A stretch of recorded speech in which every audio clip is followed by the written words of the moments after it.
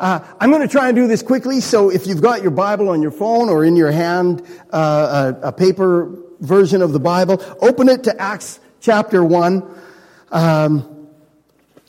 2 weeks ago, Pastor Dave Carson was here on Pentecost Sunday, and he spoke about the coming of the Holy Spirit. Then, because of the timing, we had Tracy Osborne here last week, who, we didn't say it like this, but she ministered also in the power of the Holy Spirit in a way that I know many people were touched and encouraged. It was a couple of great weeks. And so I want to continue in this vein of being filled with the Spirit. And I think it's important, and I hope to point that out to you. I hope that we all can lay hold of the importance of being filled with the Spirit and continually seeking to be filled with the Spirit. Acts chapter 1, I'm going to read verses 4 and 5 and verse 8, and then I'm going to go to chapter 2 and read 1 to 4. 4 and 5. Jesus has presented himself after his resurrection to his disciples. And it says, gathering them together, he commanded them not to leave Jerusalem, but to wait for what the Father had promised, which, he said, you heard of from me. For John baptized with water, but you shall be baptized with the Holy Spirit not many days from now. Now, at the end of this encounter, Jesus ascends to the Father, and it says that he had met with them after his resurrection for about 40 days, and then he left, and about 10 days later is when this took place. So he just says here, not many days from now. So they don't know what that might mean. Sometimes when God says not long from now, he might mean 50 years. But in this case, he meant 10 days. Verse 8. He says, you'll be baptized with the Holy Spirit not many days from now. Verse 8, you shall receive power when the Holy Spirit has come upon you, and you shall be my witnesses both in Jerusalem and in all Judea and Samaria, even to the remotest part of the earth. Then in chapter 2, it says, and when the day of Pentecost had come, they were all together again in one place. And suddenly there came from heaven a noise like a violent rushing wind, and it filled the whole house where they were sitting. And there appeared to them tongues as of fire, distributing themselves, and they rested on each one of them. And they were all filled with the Holy Spirit, and began to speak with other tongues as the Spirit was giving them utterance, or the NIV says, as the Spirit enabled them. They were speaking as in other languages as the Holy Spirit enabled them. Now, why keep preaching about the Holy Spirit year after year? Almost every year, we come around to this, and there's an emphasis on the Holy Spirit. And, why keep preaching on Christmas year after year, or Easter year after year? Why preach about Jesus year after year, week after week? Because there's always more, right? We need to be renewed, we need to grow, we need to continue to hear and be challenged afresh. And has anybody here ever heard a word about something like forgiveness, and for a short time you're like, oh yeah, that's primary, and then over a little while you realize, oh, I've allowed bitterness back in. I sort of forgot about forgiveness, or whatever it might be. Well, the Holy Spirit, why do we keep hearing, teaching, preaching about the Holy Spirit year after year? Because living in the Spirit, walking in the Spirit, walking with the Spirit, being filled with the Spirit, being empowered by Him, growing in the Spirit, being immersed in Him, being sanctified by Him. These are all scriptural things, led by the Spirit, renewed by the Spirit, hearing the Spirit, being taught, convicted, guided, strengthened by Him in the truth. We need these. In John 7, it talks about, Jesus says, rivers of living water will flow out of your innermost being. And the next verse says, this he spoke regarding the Holy Spirit. We need, and we get, to have rivers of living water flowing out of us. That was about the Holy Spirit. He is not and being filled with him, that is not a once-for-all experience, right? This thing we just read in the day of Pentecost was not the one big event and then it was over. It's not a one-time thing or even an annual thing. Oh, every year on the day of Pentecost we hear about the Holy Spirit, and great, we got topped up and we go for another year. It's not a month-to-month thing or even a day-to-day thing. It's a moment-to-moment thing to be filled with the Spirit. Amen? Anybody? You need him.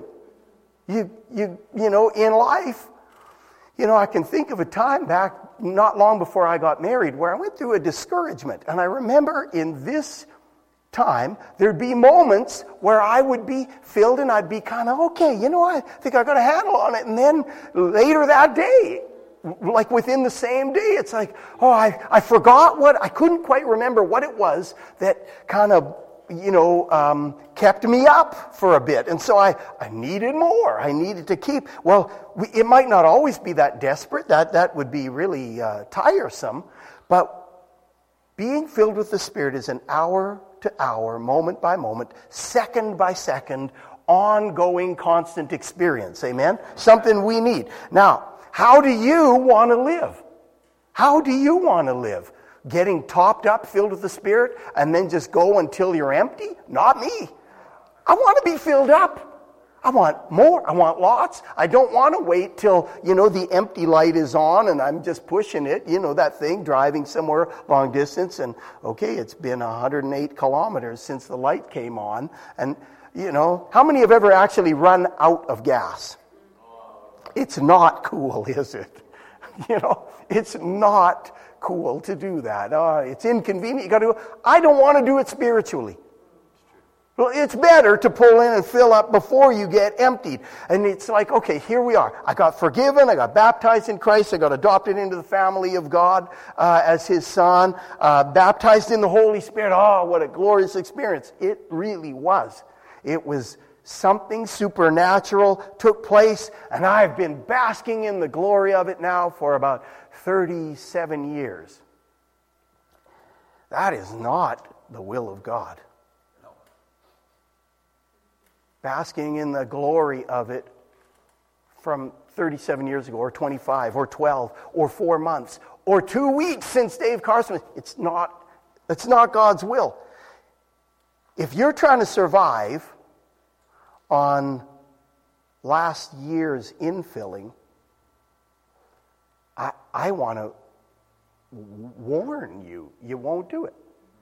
If you're trying to survive on last month's infilling, what'll happen? You'll wither, you'll wilt, you'll waste away until there's little difference between you and someone who's never received Christ.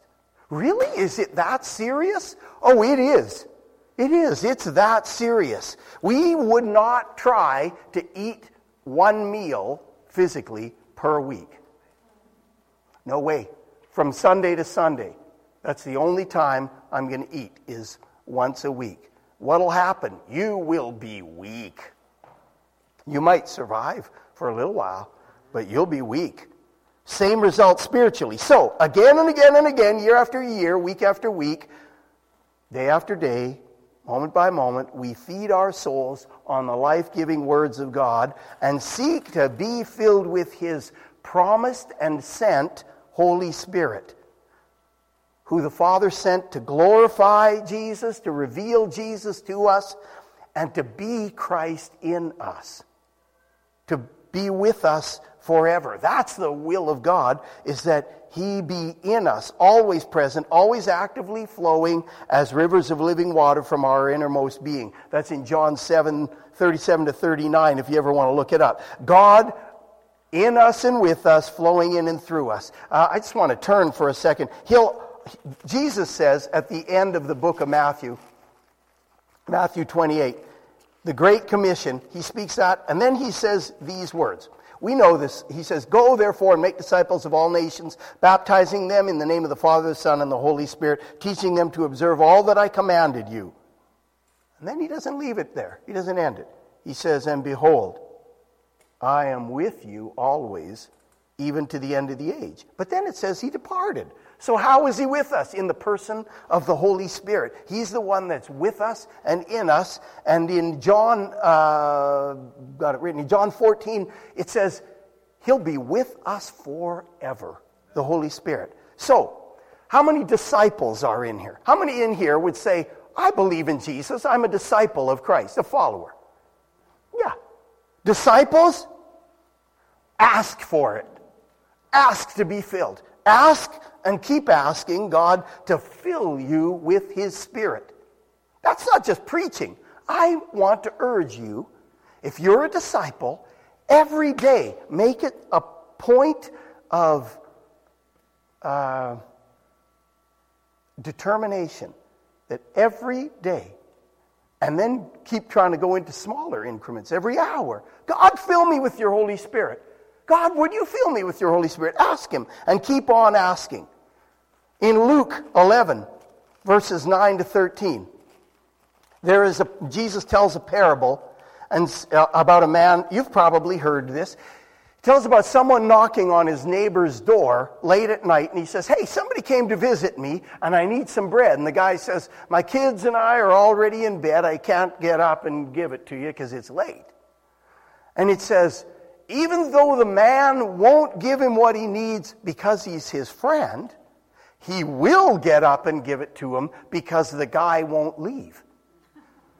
He stays. He is shamelessly, which is the word, he shamelessly keeps knocking. No, really, a good friend is here and I got to give him something to eat. Well, you should have got something earlier. Yeah, that's probably true, but I don't have it now. I need you to get up and give me. Oh, for crying out loud. Okay, here. That could be the end of a friendship in the world. But in this case, Jesus then goes on to say, and he's pointing back to that illustration or parable, whatever you would call it. He says, we need to ask and keep asking persistently. We need to seek and keep seeking. We need to knock and keep knocking. And it seems like kind of a general thing. You think, okay, spiritually, God, I'm asking for you, I'm seeking. But at the end of that whole section, it says, Jesus then says to them, if you, being evil, know how to give good gifts to your children, how much more shall your heavenly Father give the Holy Spirit to those who ask Him?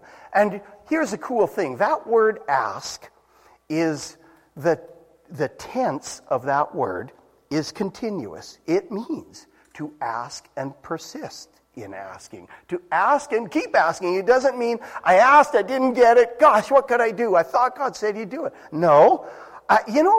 Some people are kind of shameless and they seem nervy. At times I've thought, boy, that is a nervy person. I knew one guy, and he was, a pretty gentle kind of guy and not very, not bold in a, sort of typical way. And yet, boy, he had nerve. He could ask for things in a way that was sort of like, I'd be kind of embarrassed. And, it sort of even bothers me, like I know people in some cultures are used to things like, not bartering exactly, but, when they haggle, they go to buy something and it's like they're not embarrassed to just sort of, you can do better. And I'm sort of, that's a pretty good discount. Thanks, I'll take it. And it's like, no, it's like, Evelyn would ask. I once there was a yard sale happening or a flea market. And when Rose would bargain at yard sales, no, okay, I won't. She could do it in those settings. Not anymore, okay. She was more hardcore at that time. But some people, I know that it's also a cultural thing, right? Yeah. There is a thing where in some cultures, they put the price, and if you don't bargain, they're almost like, what's wrong with you? I gave you the price. You were supposed to now try and go down like it's a sport or something. Well, here, God is saying, this is important for us. Ask and keep asking. He wants to give. We're not asking because he's like, we're twisting his arm and somehow, oh gosh, they just won't leave me alone. No, he uses that to say, ask persistently, keep asking, because, whatever the timing of it, but ask and get. He wants to give the Holy Spirit to his children, to his disciples, to his followers. He wants to do it. He says in Psalm 84:11, no good thing will he withhold from those who walk uprightly. There is no good thing like the Holy Spirit. He wants to give him to us. So we ask, and we ask again. God, I asked you yesterday, I'm back. Do you ever feel maybe a little funny about asking God for something small? Oh, somebody's got a serious illness, I'll ask for them, but I feel kind of funny asking that I've got a bit of a cold. Why? Why? God, you can do it. I'm asking you to, I don't want this either. I don't want this small thing. And when it comes to the Holy Spirit, I'm asking you, God, keep me filled with the Holy Spirit. When I recognize that I haven't asked for an hour, remind me so I'll ask again. Keep doing it. Keep asking. That's the kind of disciple that I want to be. And actually, that is the kind of disciple that God wants. Filled up disciples, Spirit-filled disciples, Spirit-led disciples, Spirit-empowered, Spirit-energized, Spirit-revived, Spirit-strengthened. Does that sound good to anybody but me? I want it, and I'm going to ask for it. A God-honoring, Christ-reflecting, abundant life experiencing disciples. Somebody who's constantly filled with the Holy Spirit. Look again. Well, I'll just go to these. I'm going to do them quickly because of what time it is. It says on the day of Pentecost in verse 4, they were all filled with the Holy Spirit. Then over in chapter 4, verse 8, it says, this is, who knows how long, a day, a week, a few weeks. Then Peter, filled with the Holy Spirit, said to them, rulers and elders of the people, he's filled again. Verse 31, the same chapter. And when they had prayed, the place where they had gathered together was shaken, and they were all filled with the Holy Spirit. They were filled again. These were people that had been filled. Now they've been filled again. Chapter 6, verse 3. Select from among you, brethren, 7 men of good reputation, full of the Holy Spirit and of wisdom, whom we may put in charge of this task. Chapter 7, verse 55. Stephen is about to be martyred. It says, they're cut to the quick by his testimony. They're gnashing their teeth. And it says, but Stephen, being full of the Holy Spirit, gazed intently into heaven and saw the glory of God and Jesus standing at the right hand.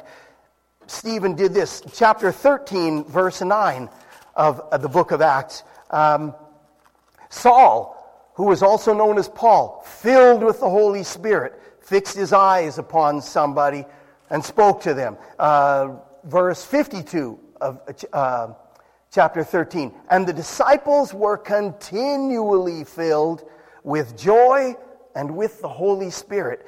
God wants us to be disciples who are full of the Holy Spirit. Amen? He desires that for us. He knows that we need it. It's not enough to live off of a one-time thing. This is to be the norm for Christians. Dave Carson said it when he was here. I think this is vital. Being immersed in the Holy Spirit, being filled with the Spirit, is not something for the spiritual elite. It's supposed to be normal Christianity. It's for all. On the day of Pentecost, when Peter preached, and it says, in a matter of minutes, 3,000 people got saved. He had said to them, when they said, what do we need to do? They were convicted. What do we need to do? And he said, repent and be baptized, and you will receive the Holy Spirit. Listen to what he says. Promise is for you. You'll receive the gift of the Holy Spirit, for the promise is for you and for your children and for all who are far off, as many as the Lord will call to himself. It's like normal Christianity is supposed to be Spirit-filled Christianity. the abundance of the Spirit, the excess of the Spirit. Without him, he's not an extra or an add-on. We get the Holy Spirit. I have the deluxe model Christianity. I have the super whatever, the Uber version of Christianity. No, that's just normal. That's just supposed to be the way it is. Without him, we have only empty religion where Jesus is a wonderful historical figure. And we're always looking back. Really?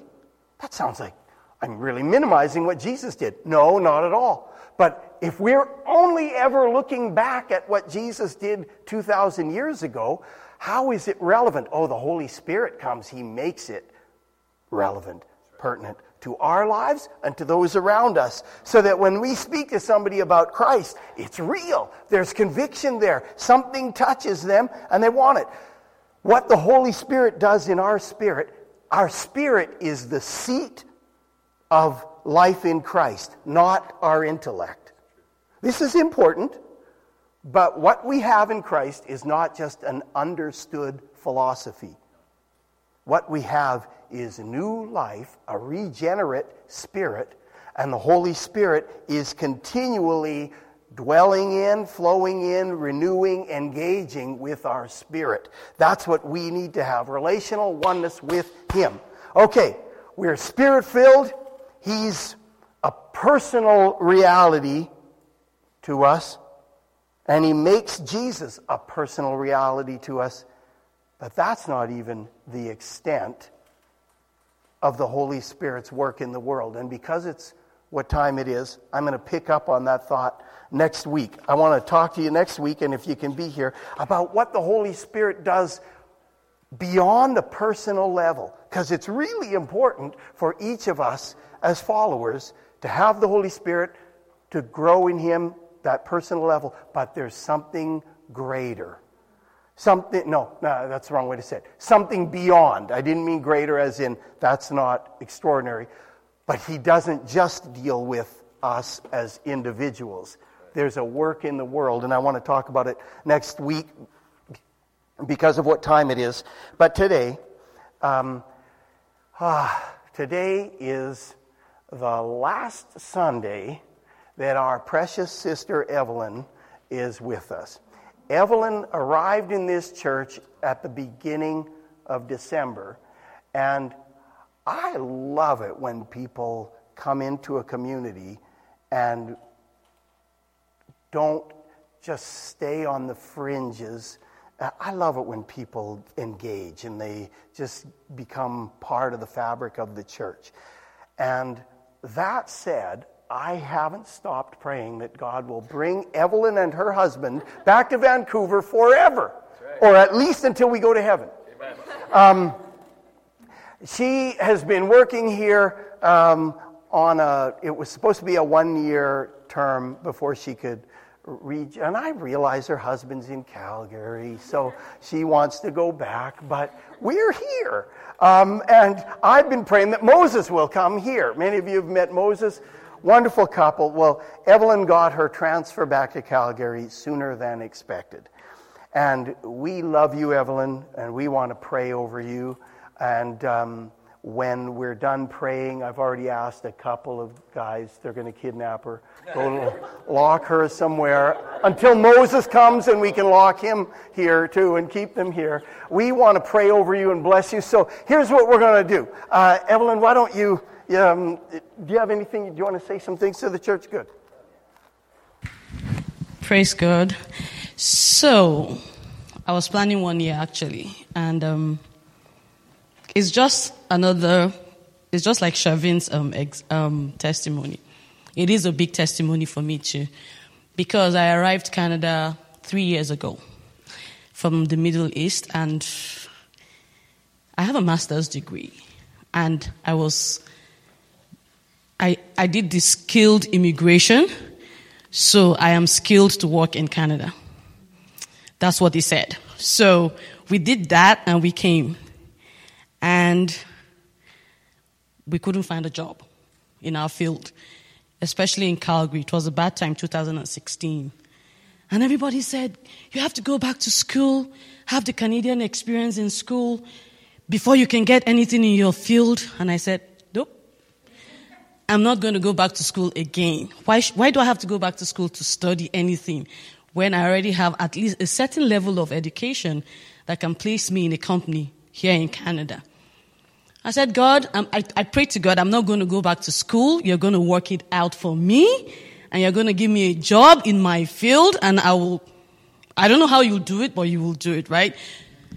So I worked in a warehouse, hard labor for 2 years to survive with my husband and everything. And I just met a lady in another church. She makes hair. And I went to her house. I called her 3, 4 times, 5 times. She didn't pick her call. One day she just picked her call. I want to make my hair. I went to do that. And she's like, what are you doing here in Canada? I'm like, I work in a warehouse. Then I told her my story, like generally. And she said, don't worry, you'll get a job. That's what she said. And after she had finished, she said, I work in this company. Call me. She's a Nigerian woman that works in the company where I'm working now. And that was it. It was just 4 months. In the period of 4 months, I got this job. And they said, well, you're going to come to Richmond. I'm like, where is Richmond? I started looking I didn't know where it was because I was just thinking I was going to be in the Calgary office. But they brought me here. And they said, okay, 1 year, then you can decide if you want to go to Calgary again or I'm like, okay, that's in the policy of the company. It's 1 year. How God did 6 months, I don't know. I do not know how God did it, but it just shows how God works. Especially when you want something. And there's nothing beyond serving God, my friends. You have to do that. I mean, you can't just sit down and not do something. That is what He sees. I'm not saying that you can bribe Him, but that's what He sees, your works. When you are determined to serve Him in spirit and in truth, no pretense, just do the right thing that God wants you to do. And you'll see everything falling in place for you. This is just my word for you as a church today. My church in Calgary was praying that I should come back, actually. So while you guys were praying, they were praying too. But and it's a small church like this. We're going to fast. It's exactly this size, as in we're not that many too in Calgary. But Pastor John and Pastor Andrew, the same kind of people. I was like, and Rose too, I'm like, why? The same kind of people like that place and here. But it has been an awesome time worshiping with you guys. I will boast when I get back to Calgary about you people.